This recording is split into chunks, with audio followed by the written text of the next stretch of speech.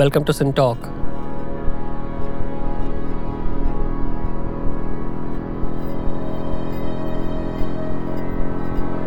The Sin Talkers around the table today discuss the paradoxes and contradictions. We'll think about logical and other paradoxes and contradictions as a class. Why do paradoxes come to be? Do all paradoxes carry certain common features? Are all contradictions artifacts of logic, or are they a feature of reality? How can we know? Is the number of paradoxes always increasing? And how are they resolved? Is nature completely formalizable? Are certain subdomains more paradoxical? Is quantum mechanics paradoxical? Are paradoxes vague or precise, and when? What might be the long-term future of paradoxes? And is a paradox-free conception of the world possible?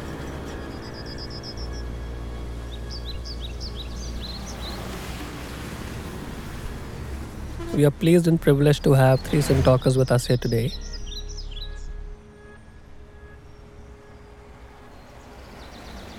Professor Luigi Accardi. He is an old-fashioned mathematician with interest in both the philosophical aspects as well as his interaction with the outer world. He is from the Volterra Center at University of Rome, Tor Vergata. Professor Supratik Chakrabarti. He is a student of computer science.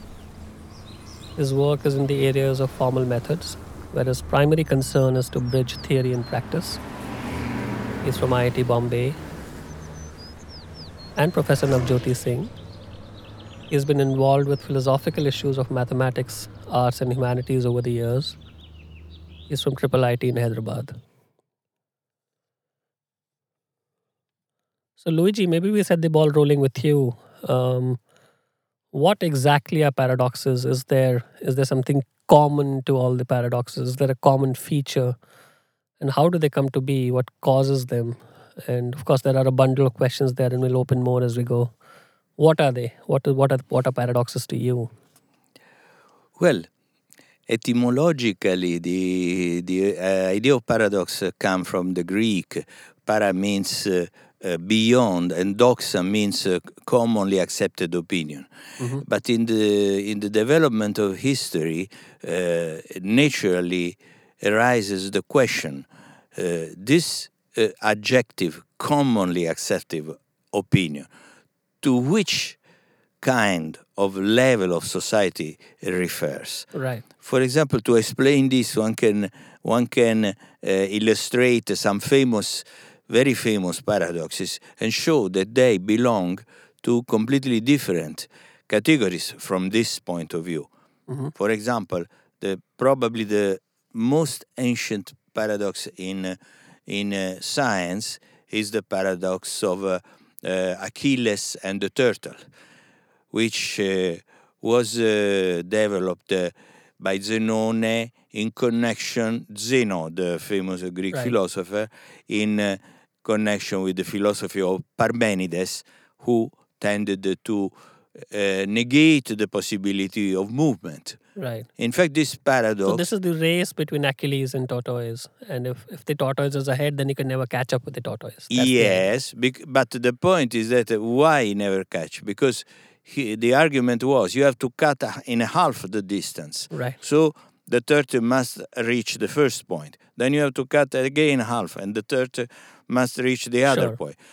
Eventually, you cut in infinitely many pieces, and so the Achilles, to reach the turtle, must make in a finite number of time infinitely many acts, must overcome infinitely many things. So you see, this is... sometimes it is said that mathematical analysis overcomes this paradox with the concept of limit, but this is completely not true, because the paradox is exactly that there is an infinity of steps, and the limit is an infinitistic procedure. The real point is that this paradox points a very, very deep, difficult to conceptualize notion, namely the alternative between discrete and continuum. So in this case, Luigi, is this a trivial paradox for you, or is it paradoxical even to you? Is it a deep paradox or a trivial? It is a real paradox in the sense that it is a good paradox which stimulates reflection. Right. And still now, after about 2 millennia passed, even more, Right. from Zeno time, and still we cannot say that we have a real understanding, because the human beings have a feeling for continuum. Everybody has a kind of intuitive feeling. Our movement seems continuum. Right. A sound of an orchestra seems a continuum. But in reality, the notion of continuum hides many subtle points. For example, from the point of view of physics, a physicist would never argue like Zeno. He would say, what is the velocity of Achilles? What is the distance? Right. And with a simple calculation, he will compute how much time Achilles takes to reach the turtle. But this presupposes the continuum. Right. So human beings, in some sense, act in the continuum, but cannot represent very well in their intuition the continuum. But Luigi, the very fact that Achilles, or anybody else for that matter, can overtake a tortoise means that is not a paradox, and that it was a paradox in the literal sense, because it's a paradox in the argument seemed to be correct. Zeno does not make a faulty argument. It is true. He has to do infinitely many. And from the point of view of discrete, Achilles has to do infinitely many acts. Right. But we human beings, we believe that we cannot do infinitely many acts. Right. Because we are, in the language of computer science, we could say we are a finite machine. Right. Okay, so there is a point that is not obvious behind this. The point is that we have not a deep intuition of continuum. There are many paradoxes have been existed in science, and they have played an important role in the development of science. But we cannot say that they play a role in the everyday practice of science. These are like something that is in the background of the brain and in the background of the culture, and from time to time you recognize that something that has been discovered throws some light on this very old problem that many people does not. I don't think that there are scientists who specialize on paradoxes. Sure. See, But although there exists a nice object of book study. on the paradox only in probability theory. But- It's a book devoted only to the paradox arisen in the field of probability. Is there a common feature to, not even if it's not to all the paradoxes, is there something common to most paradoxes? Is there a way of saying that this is or these are certain common features? My answer will be very, very personal. I have thought very much on paradoxes in my life because I studied very much. I tried to solve some of the so-called now we can say so-called So-called in paradoxes quantum mechanics. of quantum mechanics. We'll get to But that. We'll get to that. we will get to that. But my personal idea is that the good paradox, not the simply wrong ones, but Sure. the good ones, Right. like Achilles and the turtle, Is a good paradox. this is an example of good paradox. They stimulate our understanding of the fact that there is in our language there are many things that we give for granted, but when we go at a deeper level of our understanding, we realize that our language is too poor to describe some situations. Sure, we'll get back to that. So Navjyoti, where are you on this? I mean, is this Well, I largely think- an epistemological issue, or does it somehow connect with reality with a capital R as well? Well, one thing about paradoxes, the good ones, The good ones. is that they make a comeback. Many times people feel that there is a solution. They've been resolved. Resolved, like Zeno's paradox. Zeno's paradox, the with the concept Achilles. of limits, Right. Newton, etc. They thought they resolved it, but there is another versions came up. Like there's a counting version of that. Right. That every time you transverse halfway, by the time you reach from point A to B, Right. you have counted infinite. Right. Right. So that seems to be impossible. And so But it makes what- a comeback. What are paradoxes? Well, paradoxes are perennial kind of knots Hmm. in our thinking about the world. But it's a knot in our thinking. Yeah, it is not in the thinking which owes something to the nature of reality, Something, not everything. not everything. And reality happens to be both the outlying world as well as thinking together. Reality is composed of both. And It's not like thinking is outside outside of reality. of reality. It is Yeah. It's entangled entangled or- in some right. sense. So there have been thinkers who have thought that this entangled reality is paradoxical by its nature. For instance, many people, popular way, thought contradictions are real. Like Mhm. Karl Marx, for instance, said that contradictions are real. I mean, they're there. And so Hegel, before that, thought thesis, antithesis Right. are synthesized, Right. or the present is pregnant with future. Right. Change. These are sort of apprehensions from reality which are paradoxical by their nature. And when you say they are real in the sense that they have a real impact on the future.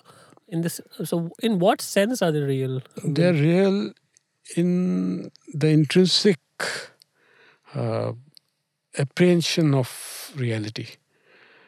The way reality is taken in by us, the way it's articulated. These paradoxes come up as a descriptor of our articulations, and that there are even a thing like a conception, a concept is something. When we say a child is conceived, at which point is a child conceived? You can never go that far. It's a little paradoxical issue. The moment sun is rising, it's begun to set. So the notions by which we apprehend reality, they seem to be corners where they clash, their meanings clash. So there is something natural about paradoxes. So does that have to do with the nature of processes in the world? The fact that they are that transitions are always fuzzy, that they're overlapping sets. Are these things of this nature? Right. So we try to, the general common understanding would be, with our language, with our thinking, we try to freeze reality. Reality escapes that attempt to freeze it. Via Our language, etc. And thus we arrive at contradictions and dilemmas, disputes, disbeliefs, doubts. right. These are all kind of You would put them in the same class. same class.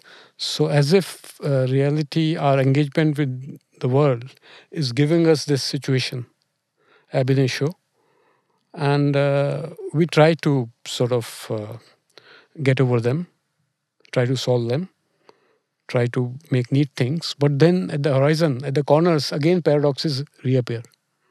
Where are you on this, Supratik? Is it largely a logical matter? Artifacts of logic?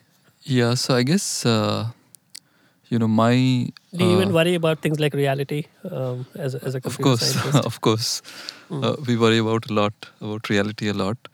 But I guess the lens through which I see paradoxes is a more formal lens. I don't mean to say the other lenses are not formal, but this is probably a more mechanistic lens where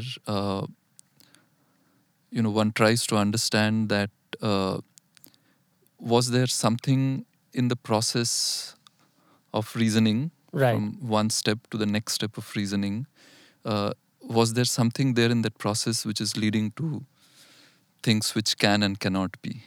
Sure. Things, or even in cases where we know that the thing exists, but I cannot infer that as a process of this, as a byproduct It of this cannot be mechanistic. logically derived or It arrived cannot be at. logically derived. So, to me, when I look at paradoxes that sort of I kind of encounter in my studies, Mhm. so these are largely, by and large, I think a byproduct of the reasoning process that we are using. And then this leads to also questions that, is there a reasoning process which does not lead to any paradoxes? Is there a way to reason which does not lead to paradoxes? What's the answer to that? So in the setting that I work in, I think Kurt Gödel sort of demolished that idea that there can be a way of formal reasoning which is consistent, which is axiomatic, which can explain arithmetic, and through which we can define truth. He showed that, and it's not only Kurt Gödel. There was Tarski after that, and Right. So I think this has come up repeatedly. That And of course, that's a canonical result. But do all of the computer scientists agree on it? Is there? I mean, is there a chink in that armor at all, or? Well, I mean, chink in the armor is in the sense that one could say that is how truth should be defined mechanistically, Mhm. or one could say, no, that's not how truth should be defined. Truth is not something. So if you agree that truth is something which, I can either show or not show, I can show it to exist or not to exist, then I think it is, I would say Gödel's result Is a very robust one. is a very robust result. And I mean, his argument was very straightforward. It's a self-referential argument, but I think it also shows that anytime we try to come up with these mechanistic kinds of reasoning, we can basically borrow Gödel's proof technique to show that there will be contradictions. And what exactly is the technique? I mean, we don't need to do the So, whole thing, but essentially, what is it? So at a very high level, Sure. it. So what he did is he said that statements can be encoded as numbers. So this is called the Gödel numbering. Mhm. And then he asked that, is there a way to express all the numbers which represent true statements? Mhm.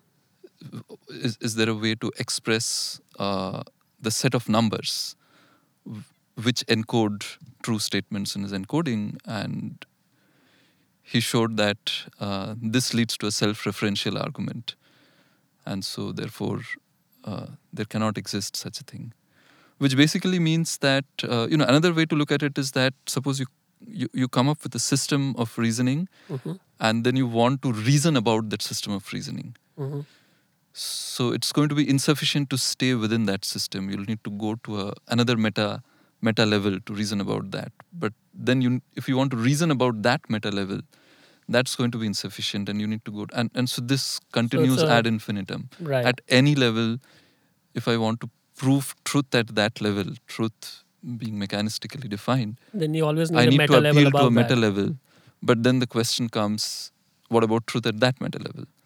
And this kind of argument is kind of all pervasive in mathematics and computer science. I guess even in philosophy and logic, this is all pervasive. And so as long as we subscribe to this notion that truth is something which which is very formalizable, I think we will come up with these contradictions. Why? But then, Yeah. I'm not saying that truth has to be so rigorously formalizable.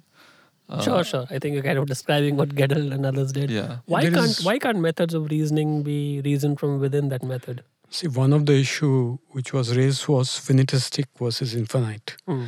All the paradoxes seems to have something to do with infinity and zero, Hmm. including Lias paradox, because there's a limit to what meta constructions Yes. one can do. Mhm. So it involves Why is there a limit to meta-meta? because of infinite regress. The infinite regress is one of the reasoning fallacies. Because if you go to a meta level, then what about meta of that? If there are levels of types of reasoning, then you will reach sort of next level, and if you include that, you will have to reach the next level. In fact, Gödel, all his life, after doing this incompleteness, tried to show that the infinitary axiom system is complete. Suppose you get a statement which is outside the system, Mm-hmm. which is well formed in the system, in the previous system, but not provable. Then, if you can prove its independence, you can include that as a axiom and make a Right. new system. Right. Then you will run into, from Gödel's theorem, another such statement you may run into, prove its independence and put it in axiom. So he thought that infinitary axiom system should be complete. It should be all his life. He tried to do that. But so many of these things, and the continuum issue which was raised, is again to do with infinity. And so the demand of reason to be finitistic, the demand of reason. on reason, that reason has to be finitistic, is running into sort of situations of reality which is not probably finitistic. So, I mean, there are many ways by which irrationality could be handled, including, like in a Greek example, if I give, like a modern way, thermometer, mercury runs like a real number. Yeah.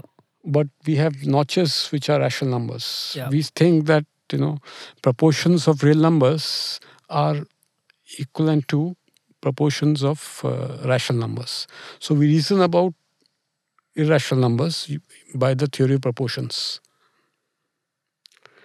That is, two rational ratios. But why can't we do all our mathematics in the continuous domain, Luigi? I mean, is it primarily this contest between discrete and continuous? Are these primarily measurement issues? Why can't the paradoxes be resolved of the kind that we're referring to here? Well, the paradoxes have to do with the logic, namely with the foundation of mathematics. Mm-hmm. And in practice, what happens is that every mathematician has a kind of faith, like religious faith, that he will not get mathematics, will not come up and meet a contradiction. Mm-hmm. Hilbert he posed the problem to transform this religious faith into a proof. Right. This is a famous Hilbert program that was disproved by Gödel. Gödel. But the crucial point is that what Hilbert wanted is not only to assure the non-existence of contradictions, but also he did not want to lose what was the patrimony and the everyday practice of mathematicians. If you restrict the axioms sufficiently, for example, intuitionistic logic is a logic which restricts everything to constructivity. In some sense, it is nearer to computer science than the Hilbert program, the abstract Hilbert program, because it really is algorithmic. So everything is reduced to a finite number of steps. It excludes the tertium non datur, the excluded third principle. It doesn't accept. So in that case, really, the Gödel theorem is not true. So in this sense, I say it's a theorem, because when you speak of a theorem, you must always specify what are its assumptions. Then you can speak of a theorem. So Gödel's theorem is a theorem, it's not a law. It's a theorem, not a law. It's a theorem, so it has some assumptions. And you have to specify. If you drop these assumptions, you drop the conclusion. The point is that we don't want to, like Hilbert said, we don't want to abandon the paradise that Cantor created for us. Right. It's a symbolic way of speaking to say we don't want to, mathematicians don't want to renounce to their manipulations on infinite sets. They don't want to renounce to induction, even transfinite induction. Right. So that is what proved to be not provable. You see, but Right. you see, this is just this is in some sense related to what I was saying before. When you say something against a common opinion, the common opinion of whom? Right. You see, that Achille cannot reach the turtle is against a common opinion, I think, of every human being, because every human being can Right. understand this. Right. But the Hilbert program is a little bit more subtle. And if you go to another level, which was the paradox, for example, in probability, classical probability, Mhm. the Bertrand paradox really is very interesting because is again technically is not like Achille and the turtle, but it seemed that they were related to the fact that if you adopt three different techniques to solve a problem which was completely well posed. It's a little bit technical to explain the problem. If you Sure, take sure, the sure. chord of the circle and you take a chord of the circle randomly, what is the probability that you get a chord which is longer than the size of the triangle inside the circle? So as you see, even the formulation is not like Achilles and Not the like turtle Achilles that turtle. everybody Yeah. can simply understand. What is the paradox? Is not that one answer brings two things against the opinion, but according to how you compute the answer, you get different answers. So you see, this is the connection with the language. Where is the connection with the language? In the hidden fact that in the statement of the problem says you take at random a chord. But what is operationally? What does it mean to take at random? And in fact, the three different answers correspond to three different way to take it at random, in quotation marks, this chord. So this helped us? It helped us to understand that the notion of choose at random is a very, very subtle notion. Randomness is something, as in computer science people know Yeah, I very mean, well, that if we don't have anything called Randomness is is something that a human being cannot create. Yes. Real randomness. Even if it seems that human beings are very good in creating chaos, in reality, it is impossible for a human being to create real chaos. You And see, I think Luigi touched upon this notion of language. Does that Yes. carry to the world of logic? To the Yes, world absolutely. Yeah. So I think the notion of language he's talking about is the formal language. It's how you put together different parts of reasoning to come up with another fact. And I'm trying to I see think this this is interplay, Supratik, between algorithms and language. And one way to do this could be purely algorithmically. But is there a way of running away from language altogether? no. So I mean, algorithms are just specific ways of manipulating languages. Every algorithm is Right. doing a certain manipulation, which can be reasoned about in a very formal way. An Right. algorithm actually specifies in some way what that manipulation is going on. And I think this lies at the core of what Luigi mentioned. It lies at the core of any system of reasoning that we come up with, is that we have to have faith in something. We have to say, here is where we start, right? And if we are saying that, no, I'm going to question where I'm starting, and let me go back to something from which I can derive this, I still have to start from something, right? So at the end of the day, we do start with something where we have faith, right? I mean, the axiom of choice is one such thing. I mean, there is an enormous edifice of mathematics which is resting on the axiom of choice. But it's an axiom. I mean, you are free, and anybody of us are free to disagree with that. And there is nobody who can prove to us that the axiom of choice is true. And if you believe that it is not true, then a lot of things just don't hold anymore. We cannot mechanistically arrive at that. So we need to have this faith in something before we build our edifice of reasoning. And depending on what you...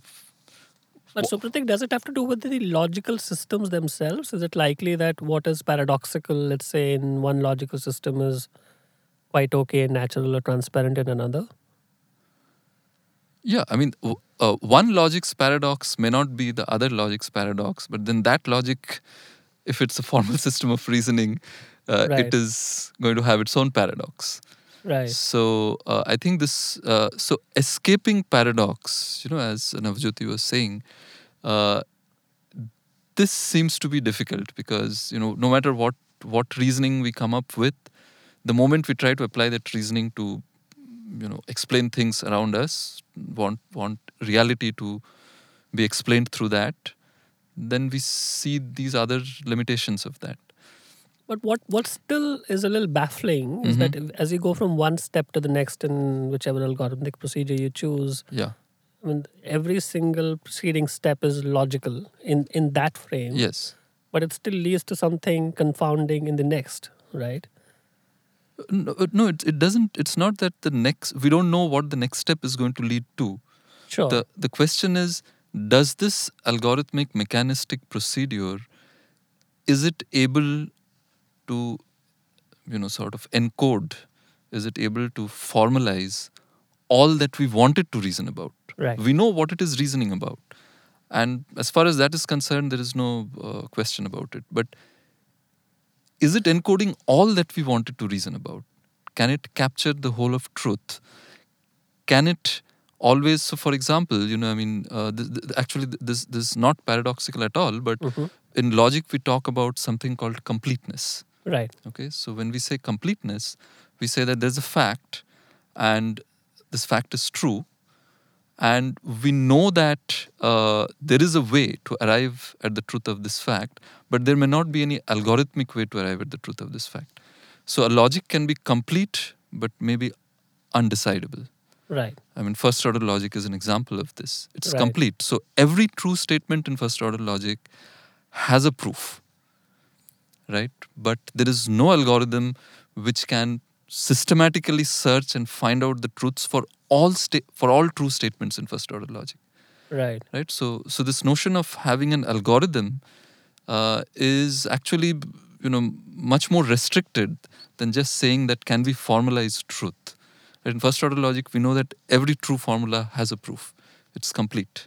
And this was in fact Gödel's completeness result. Right. Right. Right. But we also know that it is undecidable, which means given a statement, I cannot There is algorithmically. another way of, one is to, when you look at paradoxes, we try to sort of take it as an issue of reason. There is another way of looking at paradoxes, to take it as issue of notions. Notions. Notions seems to be conflicting. For instance, when we said about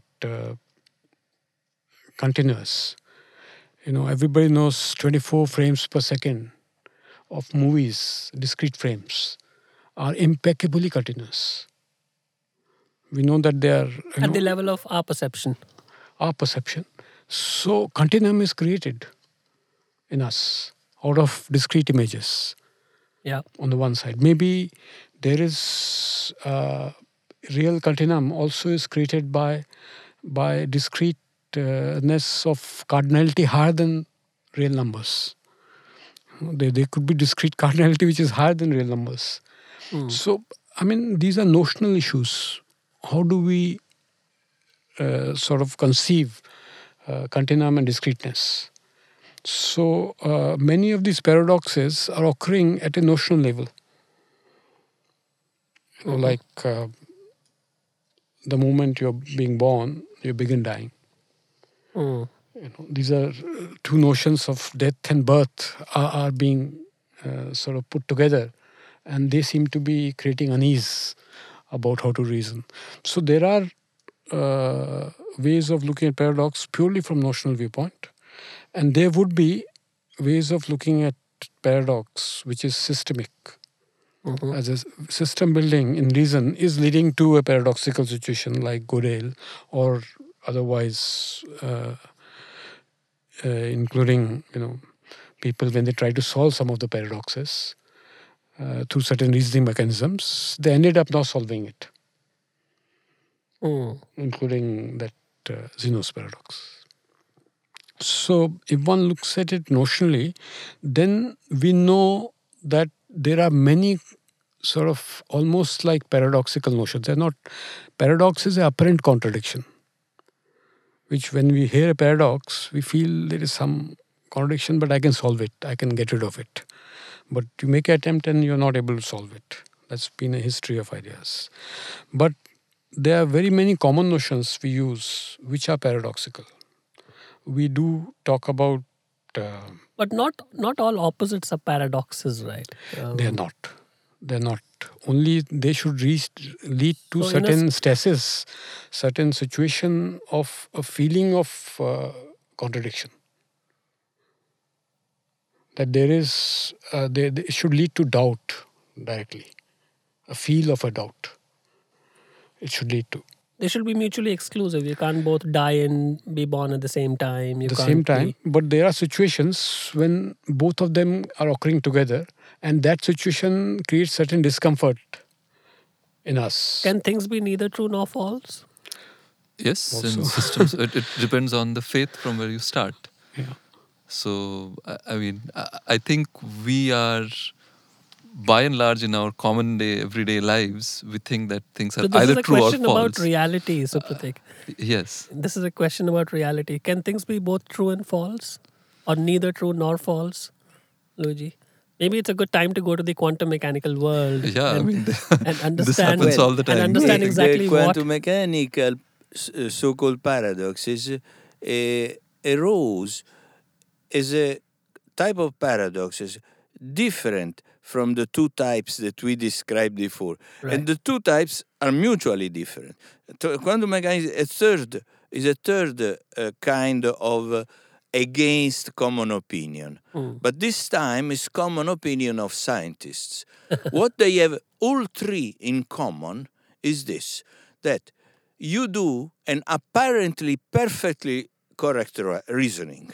Right. But the conclusion is something that You don't agree with. is You don't like. psychologically disturbing in some sense. Or even in some other cases, it really seems to contradict or really contradicts some truths that we consider completely established. Right. And this is exactly what happened in quantum mechanics. In quantum mechanics, there are two fundamental sources of serious paradox. There are a lot of other variants which are less fundamental. But the two fundamental are the prototype of paradox, which is the two-slit experiment, which is essentially based on the fact that when quantum mechanics was born, material objects... You can only be in one place at one time.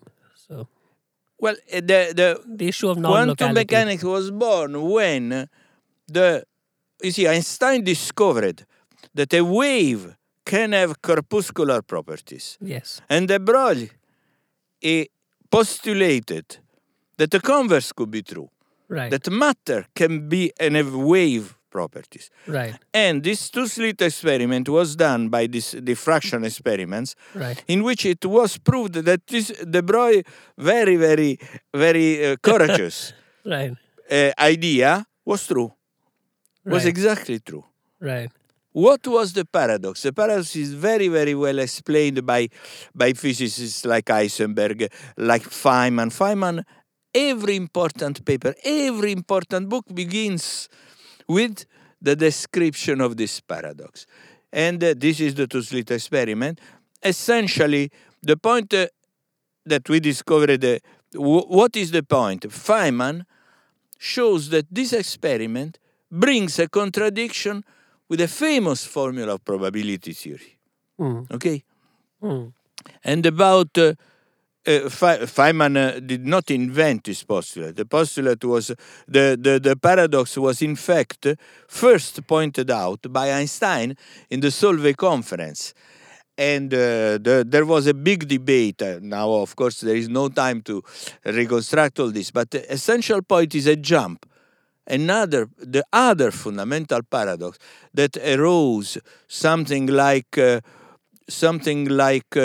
40 years after the Solvay conference, which is the famous Bell inequality, that has been considered by all physicists, including Bell himself, as a proof of contradiction between quantum theory and relativity, through the fact that they believed that if you believe in the truth of quantum mechanics, then this Bell inequality oblige you to postulate that there is a non-local effect in nature.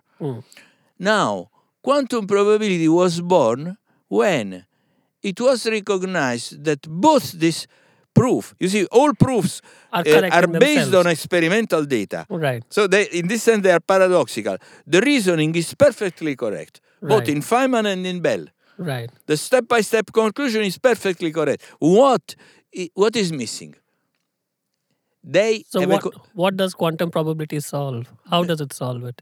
it discovers the hidden assumption that the really important point is that this hidden assumption is common for the two. And that There have been a lot of ad hoc explanation Sure. for the two things separately. Sure. But quantum probability is a very conceptual point, and it says there is a hidden assumption. The argument is perfectly correct, but as always happens in physics, physicists are very good to deduce, but mathematicians also want to know what are the assumptions from which you deduce. You see, and So- this physicists neglect a little bit. So which is that hidden assumption? The hidden assumption is that, you see, in both cases, in the Bell inequality and in the two-slit, you have some experimental data which, in both cases, are taken in three, not only different, but mutually incompatible experiments. So these are statistical data. In the two-slit are conditional probability. In the Bell case are correlations. But they are statistical data. They can be reduced one to another very easily, mathematically. Sure. Okay? So they have in common this. You have some statistical data. What is the hidden assumption? I have some data taken from reality, from experiment. The hidden assumption of both is I can fit this data in a single classical probabilistic model. Right. If you analyze the mathematics behind the two, you discover this. So, what is the real contradiction? Is not with the locality, or the two-slit experiment was used by Heisenberg to justify his idea of the notion of virtual reality. So one has to revisit the probability models themselves. Is that what is happening here? There is a mathematical hidden assumption. So what is before abandoning some, of course, again, when there also locality is not an assumption, for example, in the Bell inequality, because you can prove mathematically, you can construct example in which locality is not satisfied, but these inequality are true. So every person will agree that the locality is not essential. What is really essential is because if you drop this assumption, then the contradiction disappears. So what we have learned from this kind of solution, we have learned that there exists non-classical model of the laws of chance exactly as with Gauss and Riemann it was realized that there Non-classical exist models of space. exactly Right. different mathematical models of the laws of space, So a different which is underlying geometry. law of So chance. you see, that is the point. that is why sometimes we call quantum probability, because it is something, it is for probability what non-Euclidean geometry is for geometry. And geometry, how do you prove this? Again, geometry has some invariance. Yeah. The first and most famous one was Gaussian curvature. Yeah. Okay? And then the problem was, what are similar things in probability? And then you can compute what we now call statistical invariance. Right. So given the experimental, so in geometry, given the three angles of an angle, how do you prove? The three angles you can measure. If you are an astronomer, you measure the angles. Yeah. So they are experimental data. Yeah. Using the data, how do you distinguish if the triangle is Euclidean or not? And this is a famous theorem by Gauss called the Theorema Egregium. In probability, given the statistical data, for example, transition probability or correlation, like in the case of Bell, how can you decide if the classical model exists or not? And here also, we have mathematically, this is not an easy task to deduce this invariance. Like in geometry, it's not easy to find invariance. But they exist. And they, in some model, in many models, can be Luigi, computed. I mean, the classical probability, is it a subset of quantum probability, or do they operate in different scales? Because Is a eventually, mathematically, from the point of view of formalism, you can say that is a subset. But from the point of view of the bridge with experiments, it is not. In the sense that you can prove that there exist quantum models which have no classical correspondence and classical models which have no quantum correspondence. Exactly. So That just has to from do the with the point of way view you of the measure bridge with things. experiment, they are different theories. So this has taken about 100 odd years, but so does this mean, or is this an instance that all paradoxes in the long run become so-called paradoxes? Is there something similar that we're dealing with In in your quantum domains? mechanics, yes. Of course, not in logic. In logic, and it is different. But how do the we know? quantum paradoxes, you see, they have a different nature than the logical paradoxes. How do we know that we're not missing something similar in the logical context? Well, You know what I so- mean, Supratik? yeah, I guess you're asking, is it possible that tomorrow somebody comes up with a system of reasoning where Yeah. none so- of the paradoxes that we're talking about exist? Yeah. Right.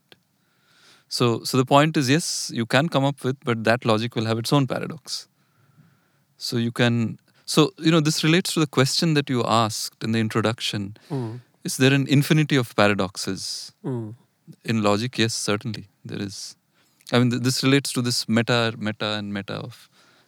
mean, there are paradoxes at each level. So, I mean, you have a certain set of paradoxes today, and you can try to come up with a system of reasoning which seems to settle that. But then, if you want to reason about that system of reasoning, it will have its own paradoxes. So, Yeah. so I think. So if we have to, I think the question is that what is it about this world of reasoning or the domain of reasoning that somehow seems to, because at least in the quantum mechanics world, at least one of them has been kind of satisfactorily explained with the introduction of the notion of quantum probability by Luigi and people such as him. But that's still a somewhat physical domain. This is the domain of reasoning and But logic. here, maybe that was not a paradox to begin with. I mean, some paradoxes which get solved Right. may not be paradoxes to begin with. Paradoxes are those which make a comeback. But there is a difference Which Right. between quantum, because logic and quantum. In quantum mechanics, the paradoxes were rising from arguments. There was a reasoning that seemed to be very correct. Right. But in logic, they are not arguments, they are theorems. So the problem is not an opinion. The Right. problem is very clear cut. Do I accept the assumptions of the theorem or not. Right. But once you accept, you cannot say, But, I accept the assumption, but I don't accept the thesis. Right. That will be really a contradiction and not a paradox. There would be sort of the way systemic kind of a logical paradoxes which have come up. Like one way to understand them would be intuitive discomfort. Why is it that Gödel, without the assumptions which are there behind the system of his thing, is popular? Is because it seems to be intuitively acceptable. Popularly acceptable, yeah, Gödel is true. It appears to ordinary person with some evidence without actually getting into assumptions which Gödel made, the kind of arithmetization he tried, and all those anti-diagonal proofs. There are issues there in that. But beyond that, there's intuitive acceptance to these things. And Is almost Gödel's wrong. result itself paradoxical? No, No, I don't think so. Intuitively, it's one kind of So, gets so it. I think a key component of Gödel's technique is basically Cantor's paradise, which is you do self-referential arguments, right? And I think whenever you try to do self-referential arguments, so I think I was having this discussion with you long back. Right. How does my tongue taste? I have Right. no clue how my tongue tastes because I have to use my tongue to taste my tongue, Right. right? So Right. the moment I do self-referential arguments, we enter this world where certain things just cannot be done. I mean, certain things cannot be done assuming that you're starting from a certain system of axioms, that you define what that the taste is something which the tongue can sense, and then you ask how does the tongue taste. So only thing is, this is prior to any reasoning about taste and tongue. Yeah. This will Yeah. ground truth, This like there. But this is not a logical problem. No, I'm trying to illustrate the self-referential Yes. business. Yeah, Yes. yeah. So the moment you bring in self-referentiality, all of uncomputability is a consequence of self-referential. Right. Self-reference. Gödel's incompleteness is a consequence of self-reference, and so I think this business of trying to refer to your own self to define something about you. I think it's a great point. It actually gives rise to these so-called paradoxical situations. Are there domains where paradoxes are more common? So you have to define what you mean by more common. I mean, logic is filled with paradoxes, right? But I mean, the question is, do we encounter these in practice? I mean, probably, physicists were encountering these a lot in practice, and therefore there was a need to resolve this. I mean, I would say that, in our common everyday life, I mean, yeah, in a we common hardly encounter Gödel's theorem kicking in. Right. I mean, Are paradoxes a practical concern at all? I think they are in common sense and in everyday reasoning. But one there you're comes equating across it them. with the notion of doubt. No, I mean it in a stricter sense of just paradox, Navjyoti. no. Paradox is a startling formulation. A paradox like Zeno paradox or Laius paradox, nameability or Barber paradox, all these are a little bit startling formulations. But at the base, there is discomfort about all of them, and which seems to be encountered in many occasions, ordinary occasions, not just in rigorous reasoning. In ordinary occasions where notions are involved, everyday notions, etc., you encounter them. And but is it the case that we cannot resolve them if we want to, or is it the quest to resolve them is justified every time, because a paradox appears to you in a context of reason and engagement. So a quest to resolve them is a burden which paradox puts on you. So you fine-tune your concepts and your notions so that you get over them. And it's just like quest to reason. It's like you have quest to justice. Even if there's a dispute around, and there's no way to you don't have formulation how to resolve it, but still you will attempt to resolve it. So that burden of response to paradoxes put a lot of burden on reason, Absolutely. and they are delight for the for the thinkers. The situation of paradoxes, and you can reason them nicely, and so they put burden on you, and people come up with. But do indefinites exist in an absolute sense, or They seem to, because in most of the quests, they seem to show themselves up again and again. And many times when people felt that they have made systems which are, free of any issues like leprosy and demons, etc., they're found to be false. So there is some sort of coming back, which is very hard about paradoxes. There's some perennial element in them. Certain amount of perennial elements which seems to, that's why we recognize them. Oh, this is the same. A liar's paradox or a naming paradox, something unnameable is a name, etc. They seem to be recurring again and again. And sometimes in a rational situation, they create a challenge, which is, where people reason it out and try to disambiguate the ambiguities which seems to be there in a paradox. In the first encounter with paradoxes, that the ambiguity which paradox is giving can be disambiguated. This quest to disambiguate them is also perennial. You may succeed or not. So, and sometimes there are system builders who have used, who have formulated their fundamental concepts and notions which are paradoxical. Like the way I was telling you the other day, that, idea of a duration where time doesn't pass. the instant? Instant is a paradoxical idea. But we have those notions, we have and those we work with notions, them. and we can't conceive of any container without such a notion, and of a place which is our spatial, where we have encountered that all the time. And But I think the one thing that I want to go to, and it's a question posed to all of you, is that when we talk of paradoxes, we almost think of them as statements. Is there a problem with that itself? no, I think Do you know what I mean? paradoxes are So- prior to statements. They're notional. Paradoxes are What are fundamentally notions? notional. What are they? Are they pictures? Are they? They are pictures. That's true. You hit the nail. That's a Wittgenstein approach to Yeah. see, but they are basically pictures of the world. Paradoxes appear in when we picture a world in some way.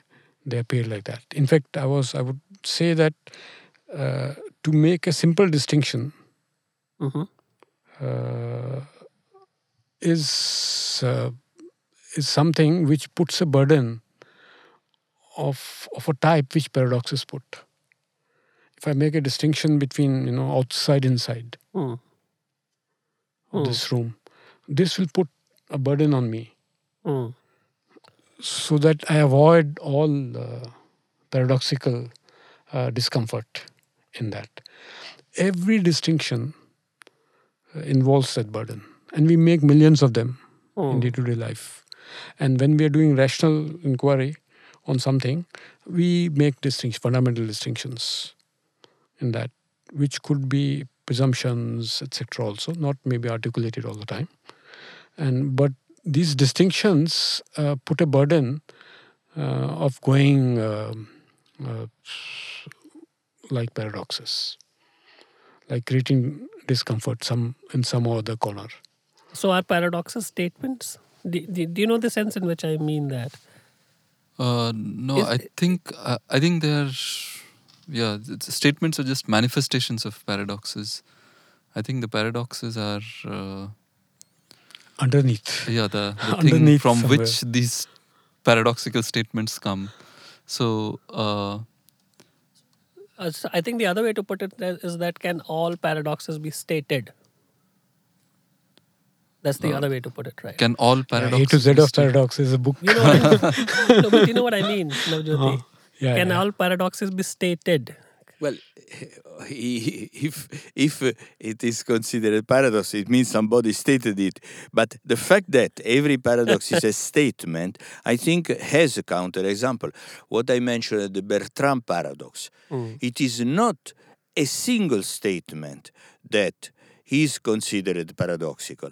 The paradox arises from the fact that there are three statements which seem each of them perfectly correct, but they reach different conclusion.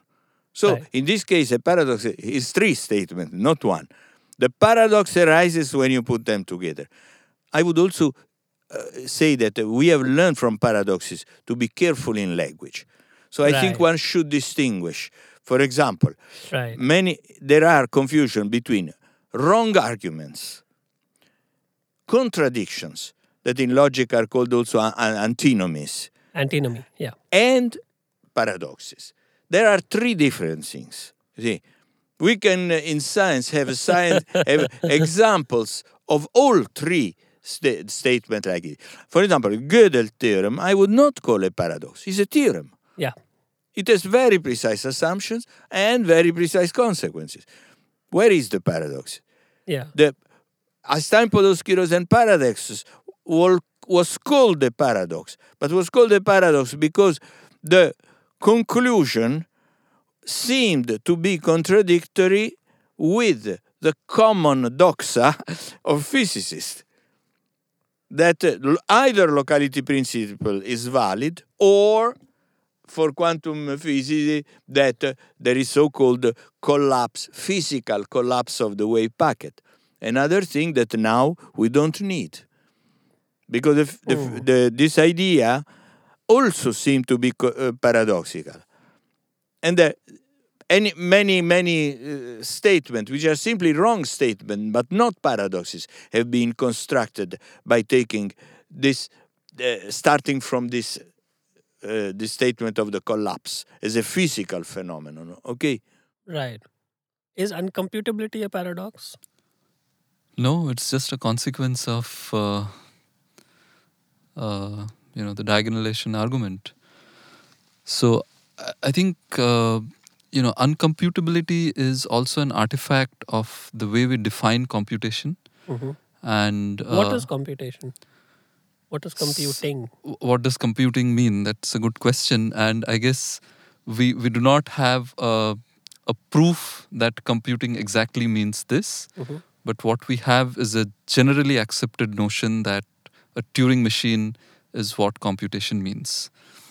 However, so all computing can be reduced to, or can be that is approximated that is via the- a Turing machine. that's the belief, but it's a hypothesis. It's the Church-Turing hypothesis Right. that anything that It has not admits been- to any reasonable notion of computation can be done by a Turing machine, and it has stood a very so long. far, it's not been proven wrong. Yeah, it stood the test of a very long period of time. Right. And lots of efforts were indeed made to come up with alternative models of computation, lambda calculus, posts calculus, and all of that. But each one of them have been shown to be the same as the Turing machine, as powerful or less powerful than the Turing machine. So computation as we know it today, as what a Turing machine does, it's just a hypothesis that's all that computation means. It is perfectly, and this is a hypothesis which is not just somebody's favorite pet thing to worry about Sure. over a cup of coffee or something. Sure. It's something which has survived a lot of assault on it. And based on this, of course, we've built up grand edifices in computing which have yielded lots of beautiful results, lots of things with which we can correlate and all of that. Sure.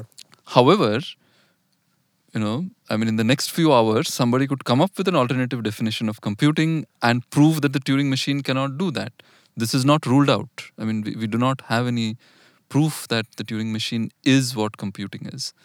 And uncomputability, as we know it today, is a consequence of the fact that if computation is really defined by what a Turing machine can do, then there are certain things that a Turing machine cannot do.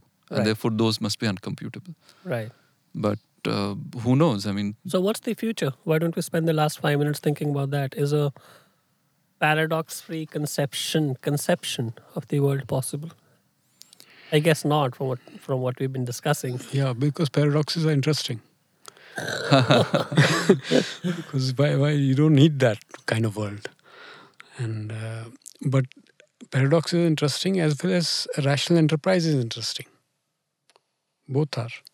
Running into a paradox is a very responsible situation. Yeah. So that responsible situation is what will keep paradoxes, appearance of them, and quest to resolve them on. What's the future, Luigi? 1,000 years out, is it likely that you and your fellow mathematicians and fellow computer scientists and fellow We'll run out of philosophers jobs. have erased all paradoxes out and we're in a pristine world? No, the basic point is that surely paradoxes had an important role in the development of science, and it is likely that this will continue. But somehow we don't seem to run out of them. They're popping up all the time. You see, it's a long time that we are not confronted with a paradox in the sense that we have examined up to now. See, the last Truly new paradox. the truly we didn't mention all the paradoxes arising in relativity theory. Sure. In fact, Gödel proved the existence of closed geodesics, which, roughly speaking, intuitively would mean a kind of cyclicity of time in a certain trajectory, Sure. which we believe we don't have any experience of this.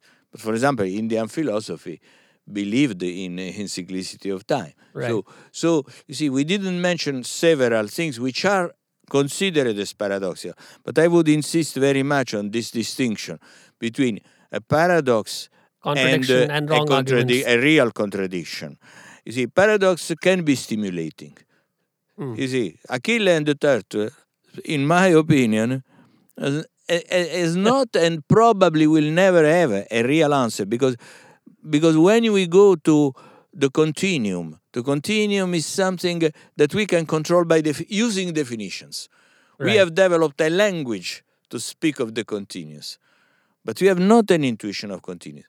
And concerning logic and computer science, you see, my intuition is that in computer and computability, the situation is similar to what was in geometry and what was now discovered for probability. Namely, like there are different models of the geometry and of the laws of chance, there are different models for computability. So there are different laws of And they lead to different conclusions. different laws of space-time, different laws of chance. So there could be different laws of The different possible laws. Now, you see, if you believe that there exists only one universe, the laws of space as space-time, as physical space, should be unique. Yeah. The point is that there are uncountably many theoretical possibilities. See, the role of the mathematician is to discover these possibilities, which have some interest, and the role of the physicist is among this infinite number of possibilities, I want to pick what is the real one. So is there likely to be a law of reasoning? Supratik? Law of reasoning. I doubt if there will be a law of reasoning. There will be different schools of reasoning. There will be different formalisms for reasoning.